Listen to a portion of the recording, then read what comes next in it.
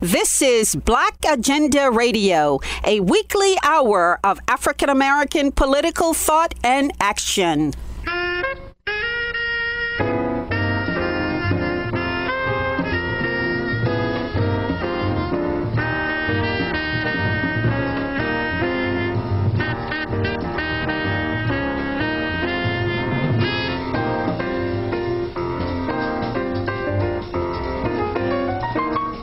Welcome to the radio magazine that brings you news, commentary, and analysis from a Black left perspective.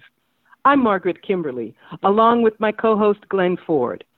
Coming up, a man born to imprisoned victims of a racist police vendetta recounts his life in the MOVE organization. And today's Black activists could learn something from the Maroons, who built communities of freedom outside the reach of the slave master. But first, Black nationalism is a potent political force, with studies showing that about half of Black Americans see themselves as a nation within a nation. Edward Onachi teaches history at Ursinus College and has written a book titled Free the Land, The Republic of New Africa and the Pursuit of a Black Nation State. Onachi says there have been calls for a separate Black nation for generations. Yeah, there have been a number of different currents. One of the things that I talk about in my book, Free the Land, is how groups like the African Blood Brotherhood, the Communist Party of the United States of America, how they attracted working class Black people, people such as Queen Mother Audley Moore, who were interested in their broader political ideas, but were really interested in the ideas of Black self-determination, and how people like Queen Mother Moore held on to these ideas even after the Communist Party started to abandon the concept of self-determination for, what they call the Black Belt Nation. And they took these ideas and put energy from them into some of their other efforts. So if we fast forward from the 1920s and 1930s up to the 1950s and 60s, Queen Mother Moore was said to have been one of the people who was speaking with the Honorable Elijah Muhammad and the Minister Malcolm X about these ideas, as were people like John Henrik Clarke. And they're credited with being the impetus behind the Nation of Islam taking up this idea in a substantive way. And anybody who's familiar with Malcolm X knows that he did talk about revolution. He talked about revolution being focused on land, and that inspired a whole new generation of activists who eventually became the folks who participated in the New African Independence movement and got that movement off the ground in 1968. Well, tell us about what happened in 1968 and thereafter with that movement. I'll back up just a little bit. Malcolm X gave a number of speeches dealing with revolution and their focus on land. One of these speeches was called The Message to the Grassroots, which he gave in November 1963 in Detroit. That meeting was partially organized by Gaidi Obadeli, who was then known as Milton Henry, and his brothers, one of them being Richard Henry, who later became Imari Obadeli, was in the crowd. And upon hearing the speech, it kind of changed how they thought about their participation in the civil rights movement, because up to that point, they were integrationists, even though I called them integrationists with a Black nationalist tendency. And part of the reason why they started to rethink their involvement in the civil rights movement is because Milton Henry, the older brother, he was actually an elected official in Pontiac, Michigan. And he was the only Black member of the Pontiac City Council. He was unable to make any decisions that he thought had any benefit to Black people. He was able to contrast his experience, what he saw his friends from Lincoln University who were from Ghana. He was able to contrast his experience with their experience. They were also in positions of political authority in Ghana, but unlike him, when they made decisions, when they had ideas, they were able to carry them forward. So that combination of hearing people like Malcolm X talk about land and revolution, but also just focusing on the actual lived experiences and the lessons learned from things that didn't work out so well, it drove people like the Henry brothers to help form what they called the Black Government Convention in 1968. And they weren't alone. I had already mentioned Queen Mother Audley Moore. She was instrumental in all of this. A number of people from the Revolutionary Action Movement were participating.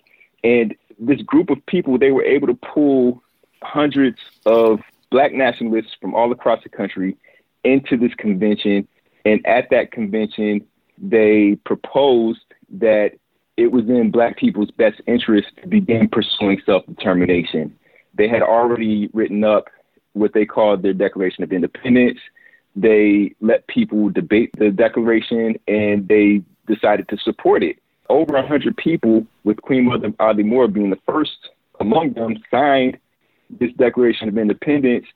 And it's called a Declaration of Independence, but I'd always remind people that it wasn't the type of thing where they would say, you know what, we are now officially independent. We are the Republic of New Africa. No, the Declaration of Independence was supposed to be an impetus for people to begin pursuing self-determination through international law. More specifically, they wanted to organize a UN-monitored plebiscite through which Black people in the U.S. could determine their fate. And so that was the main thing that came out of that 1968 conference.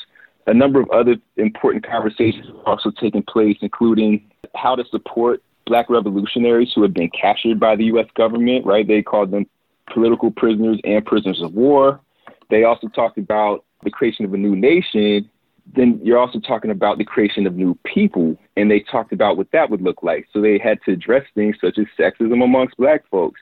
They had to talk about what the spirituality would be like, what the economy would be like. So those were just a few of the conversations that took place at that convention and that continued, or I should say continue, to be central to the discussions that people have moving forward.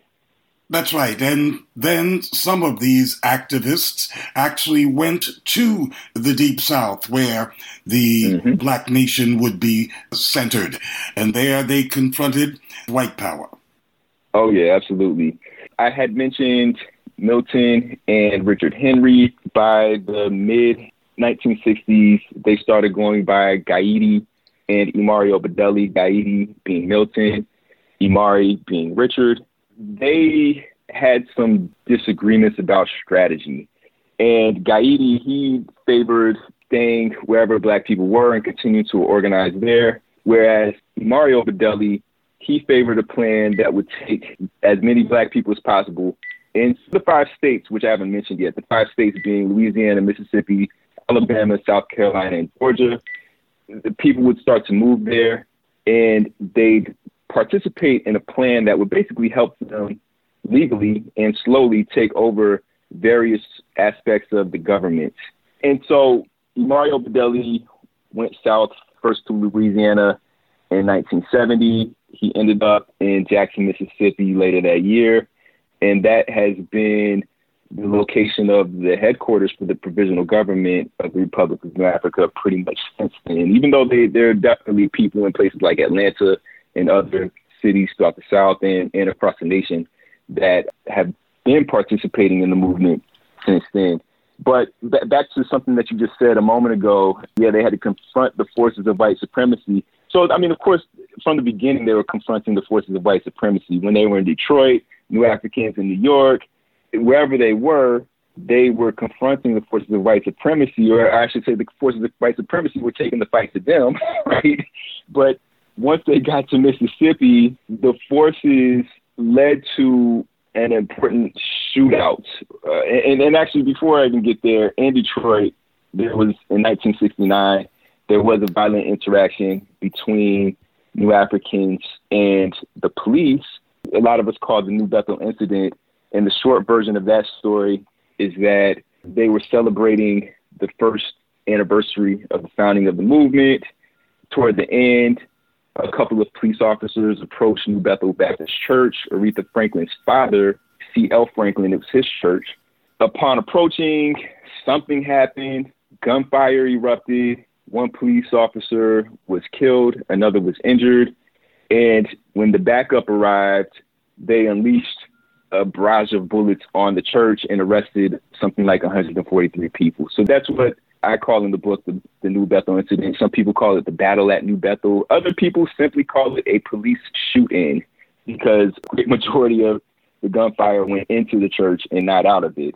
And so that was one situation where they had a very violent confrontation with the forces of white supremacy. But once they got to Jackson, Mississippi, they had to deal with police, they had to deal with the media. And of course, again, this is a nationwide phenomenon where the media is trying to paint them in a way that they don't think is accurate. And they had to deal with the Ku Klux Klan that had openly organized to kick them out of the area.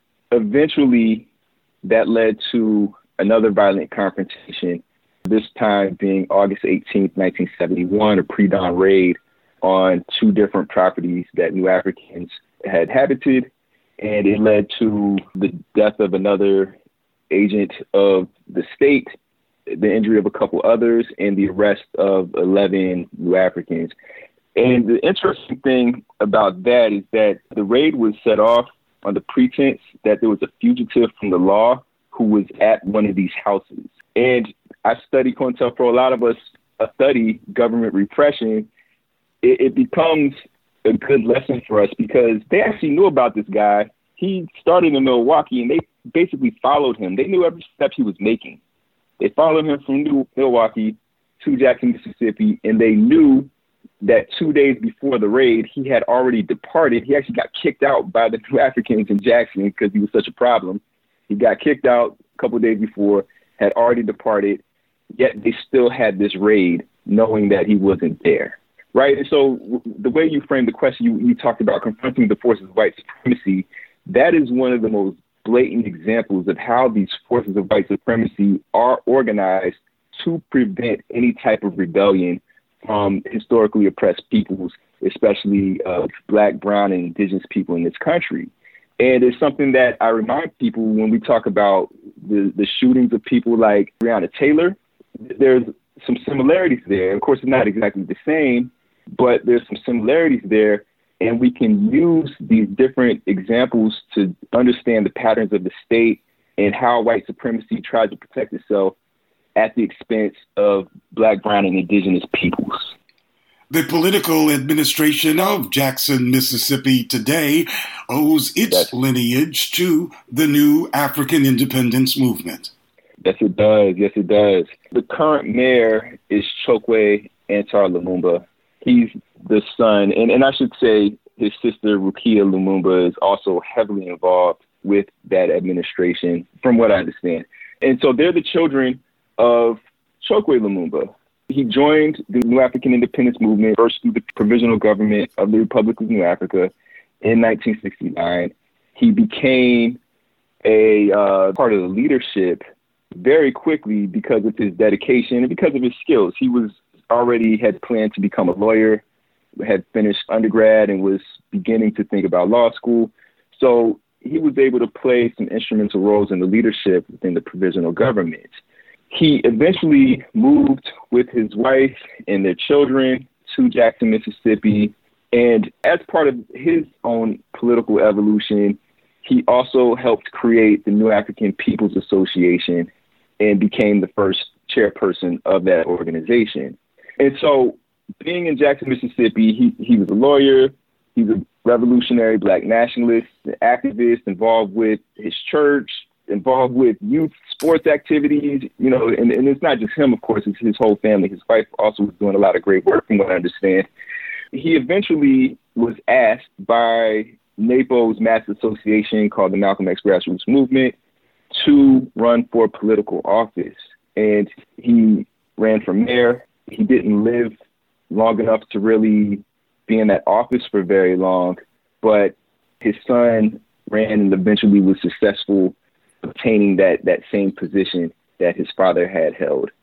The Black political scientist Michael Dawson conducted an extensive survey of Black public opinion back in 1994, and he found that although only 9% of Blacks wanted to politically separate from the United States, 51%, a majority, did consider Black people to be a nation within a nation in the U.S.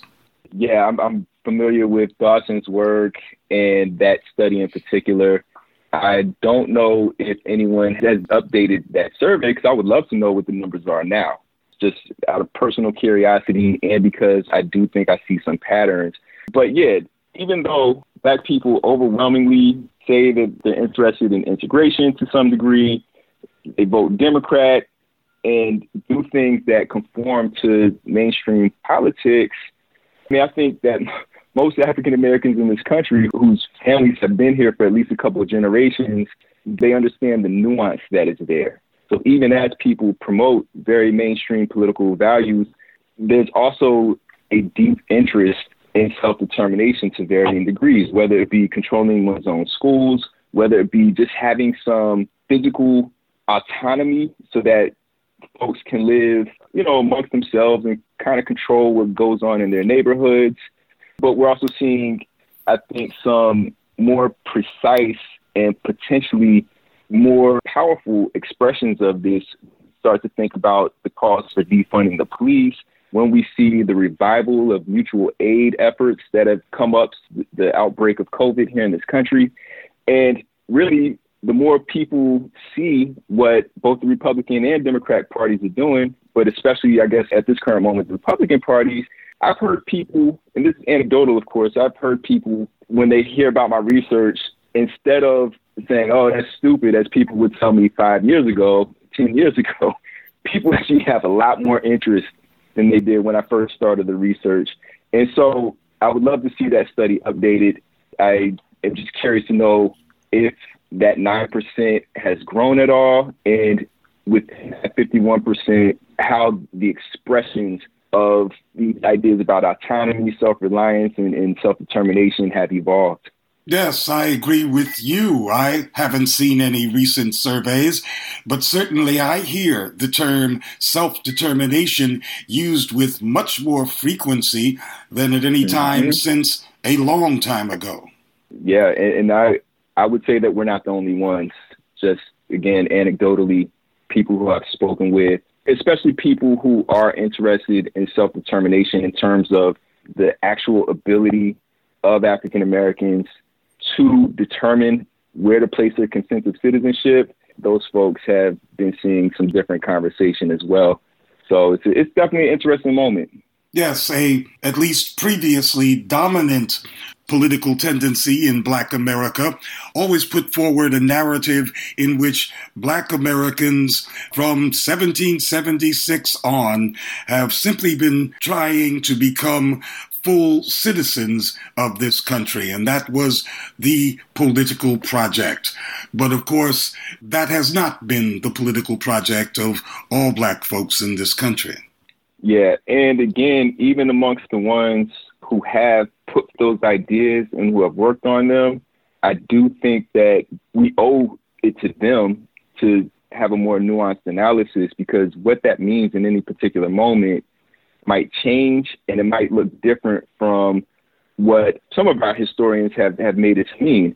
And so one of the examples that I like to give is Dr. Martin Luther King, who everybody's quoting for whatever political purposes they have right now. Yes, he was fighting for integration.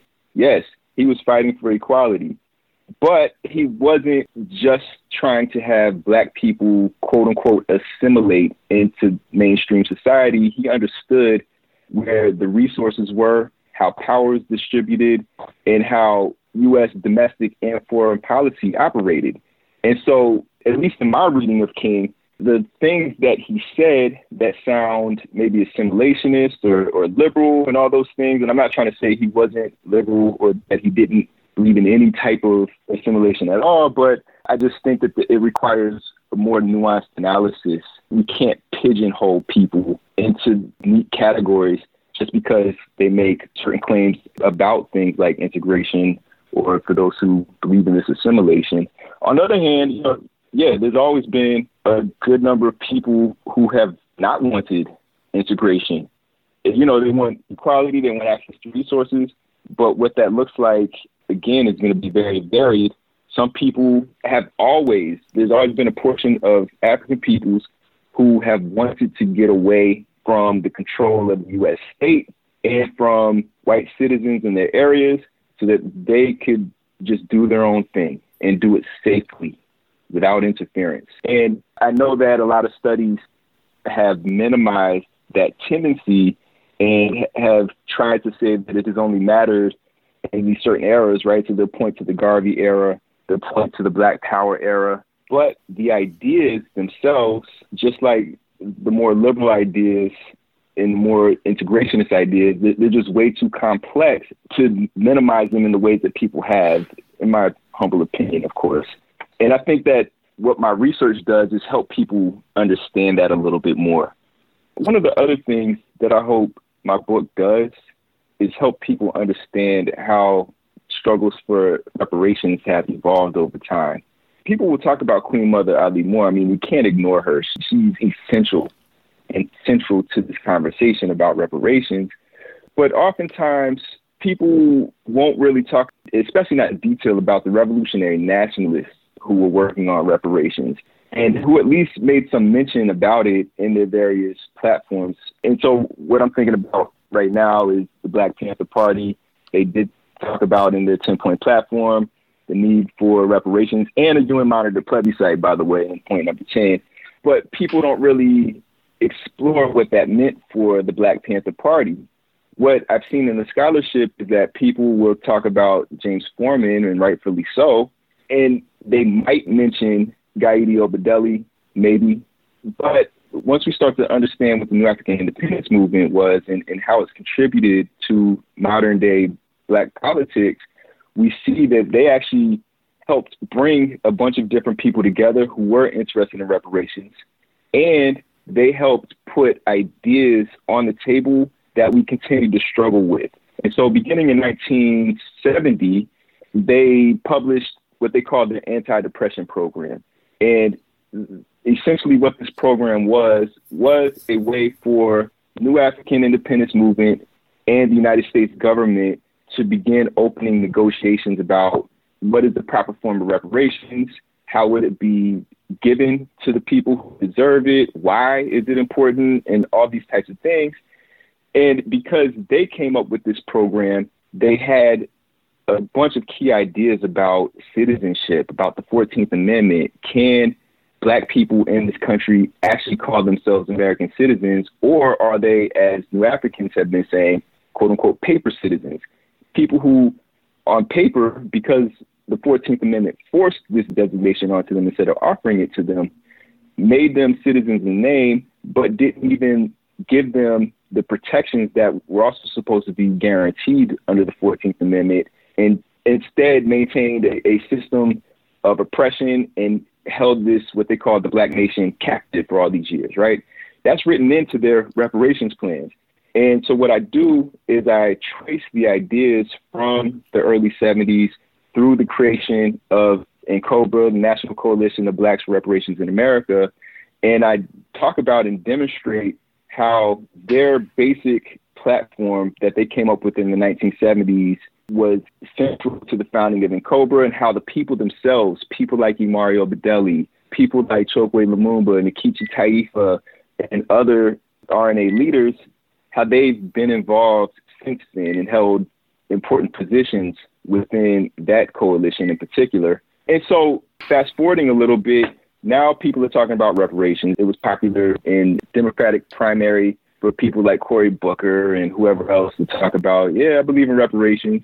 What they said had nothing to do with what revolutionary Black nationalists had put on the table, but the fact that they were forced to address it was in part due to what people like the New Africans from the 70s and on had kept on the table for African Americans politically. And so that's just one of the places where I think they deserve a little bit of recognition. And once we start to study that aspect of the history, it helps us understand how vital this effort for reparations has been. And it's not just some fringe idea. No, it comes from really long roots. And at least since the 1970s, the language that people have been using continues to be with us. That was author and professor of history, Edward Onachi. Mike Africa was born in a Pennsylvania prison, a captive of the long Philadelphia police vendetta against the MOVE organization in 1978. After 4 decades behind bars, all of the surviving MOVE members are now free, as Mike Africa explains. The MOVE organization was assaulted by police. We were in our home, my mother, my father, and other members of the group. When the police came, they arrested the members in the organization, and my parents were two of the members that were arrested. And at the time, my mom was 8 months pregnant, almost 8 months pregnant with me. So being that our religion is natural law, the MOVE women generally have their babies at home. And my mother had a baby at home a couple years earlier, so she was capable and aware of following her instincts and understanding that that was a natural process that would conduct itself. So she had me actually in a jail cell after the confrontation. Yes, in fact, we read in an article that your mother didn't even want to let the jail guards know that she was about to give birth. Right, yeah, so she wanted to make sure that it was done secretly so that she didn't want the guards to try to force her to go to the hospital and do that in the hospital. She didn't want all of the doctors trying to do the medical exams or procedures that they do on babies that kind of desensitizes them and interrupt the bond between the mother and the child. So she did it in secret. So your mother and father became members of what became called the MOVE 9. That is the huge portion of the MOVE organization that was thrown into prison after that 1978 confrontation with the police. Now, all of those who have survived prison are out, although some never made it out of the prison. That's right. Merle Africa died in prison on March 13th, 1998, and Phil Africa died in prison on January 10th, 2015. Yeah, so most of them did make it out, but those two, unfortunately, did not. And of those who remained outside, they were visited by another crime and atrocity just 7 years later in 1985. Correct. When people were arrested, the members of the organization that were still on the street were protesting for the MOVE prisoners' release. And the protests intensified when MOVE people put a bullhorn on the outside of our house and demanded to the community and to city officials over that loudspeaker. And that intensified and escalated to the point where the city officials got involved. And even though they admitted that they believed that the MOVE now were innocent, they still reacted by sending the police to our house to shut us down.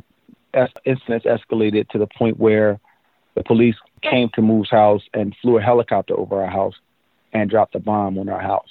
And the bomb sparked a fire, and the fire burned, and the police commissioner and the fire commissioner ordered their men to let the fire burn. As the MOVE members tried to escape the burning house, they were shot at and or shot by police and thrown back into the fire. 11 members of the organization perished. One member of the organization, Ramona Africa, was the lone adult survivor. She was arrested and put in prison for 7 years, and she was charged with arson and riot. And that massacre of MOVE, the second huge assault on the organization, was overseen by the city's black mayor, Wilson Goode. That's right. Philadelphia's first black mayor was Wilson Goode. He was elected into office by Black Philadelphia, who was intent on stopping Frank Rizzo. The people in the city had seen the atrocities and the racism of the white mayor, Frank Rizzo, the brutality of Frank Rizzo, and they were so desperate to get out from under that regime that rather than sit by and watch Rizzo become the mayor again for the third time, they were desperate, and so they picked Wilson Goode to be their candidate, and he was elected in, and it was on his watch, but it was Rizzo's cops that did the shooting and the bombing and all of that. But it was also Wilson Goode's pick of the police commissioner, who was a war veteran and a general who organized the plan with the bombing and all of that. So the two worked hand in hand. It doesn't matter the face that you put on the devil is still the devil. And in this case, Wilson Goode is the face of that atrocity, and he participated in that. But the devil is the system that is the killer that's killing Black people across this country, like George Floyd, like Breonna Taylor, like Rayshard Brooks, like Ahmaud Arbery. It doesn't matter the color, it doesn't matter the face. The system is the system. And unless it's dismantled, if you put a Black person there, a white person there, a Spanish person, we're all going to be still faced with the same oppression. So your parents were in prison for all of your youth, but you were raised by a larger extended family. Tell us about your experience in growing up in MOVE. Well, hold on. We got to back up a little bit. I'm 41. I'm still young. So, my experience growing up in MOVE, the members of the organization, I was around most of the members growing up. And even the ones that were in prison, I still maintained a very close connection to them. I visited them regularly throughout the times that I was available. And probably every member that was in the prison of the MOVE 9 and Mumia too, I regularly visit throughout the years. My life growing up in MOVE was a very good sense of, I had a lot of learning. There was a lot of learning involved. There's a lot of getting educated about the way things really are in the world and how dangerous the system really is and the things that we need to do. There was a lot of training to learn and understand how to fight it and strategize. And we're seeing some of that strategy paying off now, because without the work that we've done and the alignments that I've made with lawyers and some politicians that were willing to support the MOVE 9 would still be in prison today. So, and those strategies are being extended to other prisoners that we actually hope to get out of prison too. Growing up in MOVE has been very insightful, very happy times. The happiest times of my life probably are happening now, but I definitely had a lot of happy, fun times growing up in MOVE throughout my life. And what about the response of the larger Black Philadelphia community? Have you over time seen any changes or evolution in the general Black Philadelphia acceptance of and response to MOVE and its message? For sure. So in the 80s, I would say that the organization's response from Philadelphia, period, was mixed.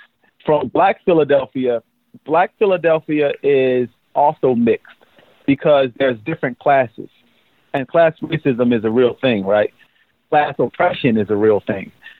The middle class or upper class Black people in the city of Philadelphia were the ones that typically did not respond to MOVE in any kind of like positive way.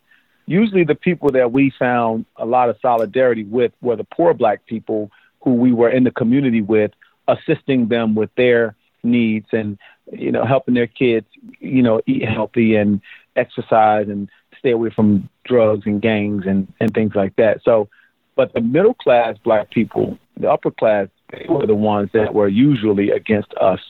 They would say things like, we understand what you're saying and we agree with certain things you're saying, but that's not the way to do it. You're doing it, you're too radical, you need to comb your hair, you need to dress nicer, things like that. It's kind of like they were trying to push us to be more like Martin Luther King and less like Bob Marley, more like Malcolm X in terms of dress and less like the guerrilla warfare brothers and sisters hanging out in the woods while they're practicing their strategies in Cuba or something. They wanted us to like comb our hair, take the dreadlocks out and wear a suit. And we were saying like, we need a radical change and trying to approach it from this sort of tame mentality that's not going to get us where we're trying to go. And not saying that there is not a place for the people that dress up in suits and speak principle and speak truth. But for MOVE at that time, especially, we were just not those people. But the climate has changed a lot now. In the organization now, I think it's probably pretty much exactly the opposite. Back in the day, we might have gotten 20 or 25% support and 75 or 80% just not supporting us at all. versus the way it is now, where it's probably 75 or 80 or even more than that, that's sympathetic and understand the stance that we took and why we took such a hard stand because of the environmental pollution, the animal cruelty, the people that are being locked up in prisons unjustly, the time that they're being given in prison to serve out punishments that people, white people who may have committed the same offense or even worse, got less than half the time or got no time at all. They can see the disparity. So this is kind of like vindication for us. For most of MOVE's existence, the organization has of necessity been consumed with the struggle to get their members out of prison. Now that all the surviving members are out of prison, what's in the works for MOVE and for you personally? For me personally, my mission is to free Mumia. That's my number one goal. Do whatever is necessary to get that brother out of prison so that he can be with his family the way that my father is with his family now. My mission is to put out as much information as possible. Currently, we're working on a couple of projects that would bring about more awareness to the people in the city of Philadelphia to learn more about his case so that, they can be aware of it. This is like Nelson Mandela in South Africa right now. And so the importance of Mumia being free can be best seen by the example of the killings of George Floyd and the other brothers and sisters that's been murdered by police. We need Mumia free because that will be justice, and we're not getting justice. We need freedom, we need justice, we need equality, and Mumia represents those things. And for him to be released because he is innocent, that would be a step in the right direction for the country. The thing that needs to be understood is that police lives are not more important than civilian lives. And the sooner people understand that, the sooner they'll take those guns off those police hips. And the sooner they take those guns off those police hips, the sooner they will be beginning to even the playing field. I'm working on a project right now called Children of Revolution. And as the child of two revolutionaries, and my Uncle Chuck was in prison, all three members of the Move 9, I've been trying to get with other children whose parents are revolutionaries too, trying to get these stories out through media, through film, because I know a lot of people, they watch television, they watch these shows, and it's important to get this kind of information out as much as possible so that people recognize the importance of equality. Fairness and equality are all we're asking for. That's all we need. And you see all these politicians that are now coming out and saying that they were wrong about things and they didn't understand certain things. And the police are kneeling with protesters and all of that. And they're apologizing. What I will say is apology without action is meaningless. If you want to apologize to people for their suffering, then apply that to the people that you have the ability to apply that to. If you're going to take a Rizzo statue down because you recognize that he was racist and fascist and people suffered because of him, well, then Mumia is one of the people that's in prison because of him. Free Mumia. That was Mike Africa of the MOVE organization in Philadelphia. In North and South America and the Caribbean, there is a long history of escaped enslaved people establishing their own communities in far-off swamps and mountains. Willie Jamal Wright is a professor of geography and Africana studies at Rutgers University. Wright wrote an article titled The Morphology of Marronage, which explores the history of the people we call Maroon. Maroon were those enslaved Africans who, I'll say, stole away from the plantation. In the literature on the Maroons, it's broken up into petit marronage and grand marronage. So these are French terms. Petit marronage meaning maybe you stole away from the plantation a while to go visit a loved one that was on another plantation, but you didn't have license and sanction to do that move, to make that move.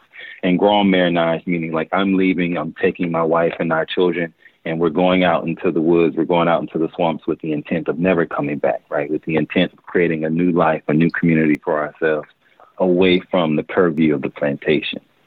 Most people think of being marooned or marronage as a perilous life, but you describe it as a landscape of possibilities. Right. I can only kind of imagine that our ancestors, as they were leaving these plantations with the intent of creating some kind of form of liberation, some kind of form of freedom, whether it was in swamps or in wooded areas, in mountains, right? That I'm sure was not ideal conditions. But what I'm trying to suggest is that the idea to leave a plantation to try to create a self-determined life in less than ideal conditions, and particularly I'm thinking about landscapes that aren't being thought of as having any kind of exchange value, right? That there's actually something that we can learn from that in the present. So the plantation was considered this site. It was this landscape and this site of exchange value, in which included our ancestors, our African ancestors. But in much of the literature on marronage, there's like tacit reference to the dismal swamp, right, or these rugged woods, right? And these were places that capital and capitalists had not seen value, right? They hadn't seen the potential to extract exchange value out of these locations. But our ancestors saw use value. And so I'm wanting to pull that political optic or that spatial imaginary that our ancestors had in the past to think about how can we apply that in our urban communities in the present? How can we apply that spatial imaginary in rural communities in the present to create more self-determined lives for ourselves? And the greatest use value was, of course, that the long arm of the owner didn't reach there. Right, exactly. So in trying to respatialize and kind of extend the temporality of marronage or maroon communities, I look to other parts in the world. So I look to northern India, southern China, and the way in which the Himalayan mountains, the rugged area of the Himalayan mountains, was used by indigenous communities in that region, right, to kind of stave off incorporation into, say, the People's Republic of China or the Indian state. I look to the Viet Cong, the way in which the Viet Cong used tunnels to kind of protect themselves and create new lifeways, right? Understanding that tunnels aren't the most ideal place to live in, but there's a certain kind of spatial imaginary associated with thinking that I'm so committed to my self-determination, I'm so committed to liberation that I'm willing to create a life in this kind of region or this area that doesn't have value from the kind of traditional mindset. I see you quote Herbert Aptheker, the famed Marxist historian who referred to Maroons as Robin Hoods. Right. He spoke of them as we should all speak of Maroons and marronage in a positive, affirming light, right? That these were individuals who not only, in a sense, stole themselves from like enslavement, right? But I won't say necessarily stole particular landscapes, but saw significance in these landscapes that were devalued. It appears to me, just as an observer, that in Latin America and the Caribbean, much more attention is paid to the Maroons and their exploits and their culture than in the United States, which has more than its share of marronage. Right. So much of the work on marronage, as you stated, is focused in Latin America and the Caribbean. And I think one would argue that the culture of marronage is more extensive and steeped, right? Whether we're thinking about various countries in the Caribbean. But I agree with you. There are ways in which we can say that, right, the Gullah Geechee culture, the culture of marronage, right, is the afterlife of kind of marronage, formal marronage in the U.S. And then what I'm arguing is that there's ways that we can kind of foment or incite marronage right now, and that I think there are communities, say in Detroit and Jackson, that are engaging in forms of marronage, and I hope that we can speak more on that as well. Well, yeah, let's speak about that. Throughout your piece, we get the impression that you think that there are real specific political organizing lessons to be learned about the current generation of Black Americans and others from the experiences of the Maroons.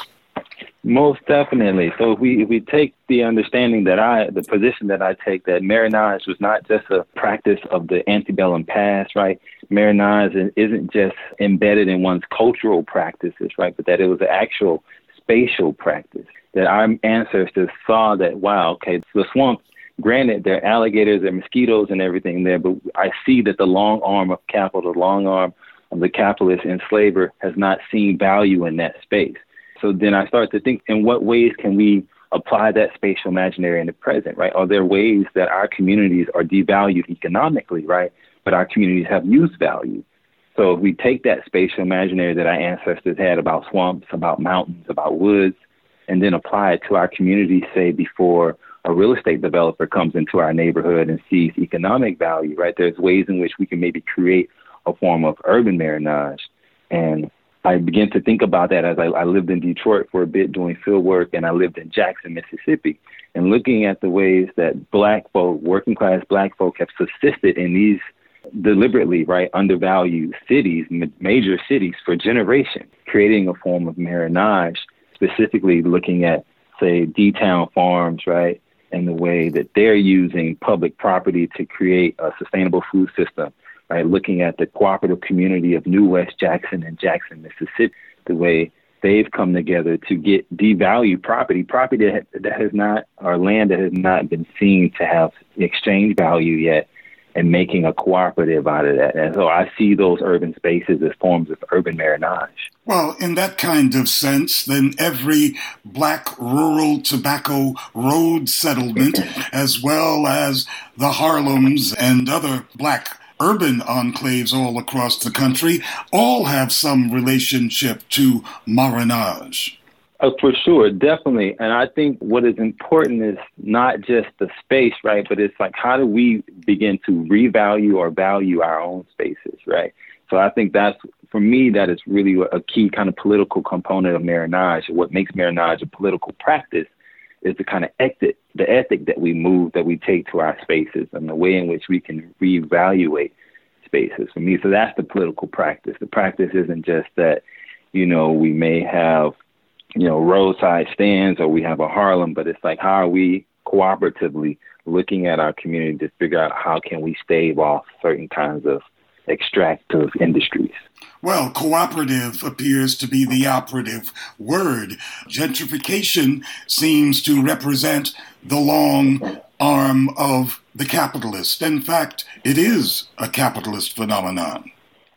Indeed. And so thinking about how, we talk about gentrification as this global issue, but particularly an issue for Black communities in the U.S., and I try to teach this to my students, right? We're taught that, the goal is to be an individual homeowner, have mine. It's for me to own a home and develop equity and whatnot. But for the majority of many communities, but particularly Black working class communities, that may not be the case, particularly because like this long structural history of redlining. But there's a way that we can, if we come together as a cooperative, even if it's just me and two of my neighbors, to put little funds together to get a piece of property, we can do something with that together in a way that I myself may not be able to generate or to get access to some land and stave off this kind of gentrifying process that's happening in many cities in the U.S. Yes, by emphasizing marriage as an historical culture and asset of Black folks, you're bringing something to the contemporary organizing situation that I think has appeal. People like to connect their current organizing work with the historical legacy as well. And so cooperatives as a kind of maroon activity of liberation that puts a different kind of spin on that kind of politics. Definitely, because I think one of my concerns has been that there's conversation around liberation and freedom, but I don't think the conversation goes far enough to think about where will that freedom take place? Where will our liberation take place? Like on what kind of landscape will we be liberated or be free upon in the present tense? And how will we replicate that landmass or like kind of culture on that landmass? How will we protect that landmass? And so I think pulling marriage to say that marriage is not just some old tactic that doesn't apply anymore. Like there's something that we can learn and apply today is essential for organizing in the moment. But when that landscape that you are trying to claim as a place where freedom is built is also highly valuated, newly revalued by the capitalists, are you really still a maroon? I think if we look at, say, I like to speak to the cooperative community in New West Jackson and what they're doing, because there's spouts of development happening in Jackson. and their ability to be able to purchase contiguous property for the cooperative, right? So even though they're beginning to they may end up get shrouded or surrounded by this kind of individualist capitalist aims, they're still able to replicate themselves, replicate their ethics, their culture in this space that were able to get as a collective, right? And I think that is still a form of marriage, because even if we think about marriage historically, we had individual and collective fugitive enslaved folk who were creating a small way of life outside of the plantation.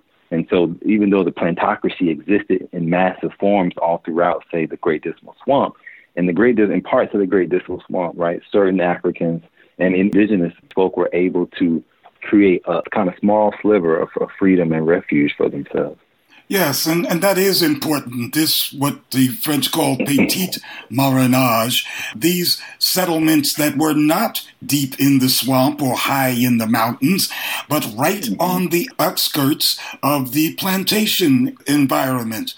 And these Maroons would come back into the slave quarters to see their folks. They also often conspired with people who were still enslaved for rebellion. So these were near-in places of conspiracy and rebellion right next to the strongholds of the slaveocracy.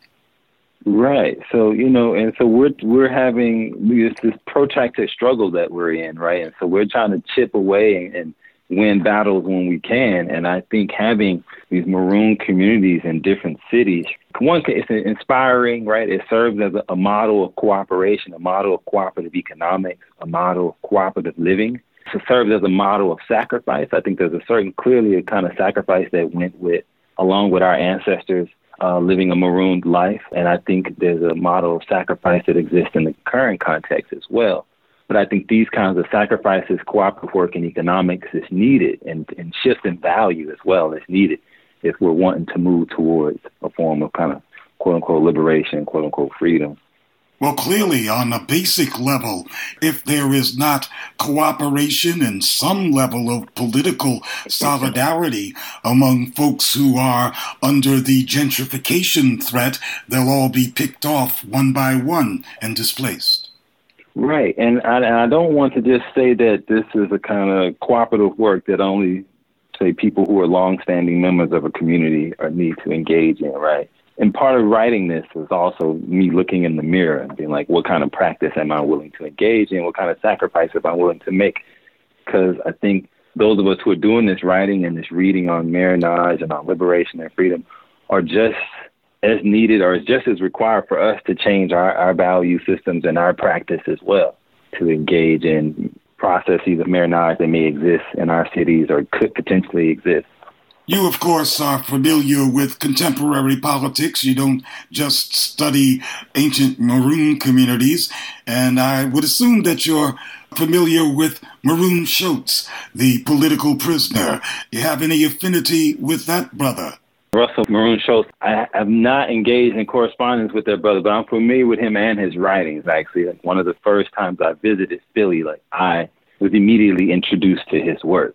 And so his writing, his life was the inspiration for this work, this kind of ideological work, but also the kind of practice that I think is essential to pair alongside with our ideological work.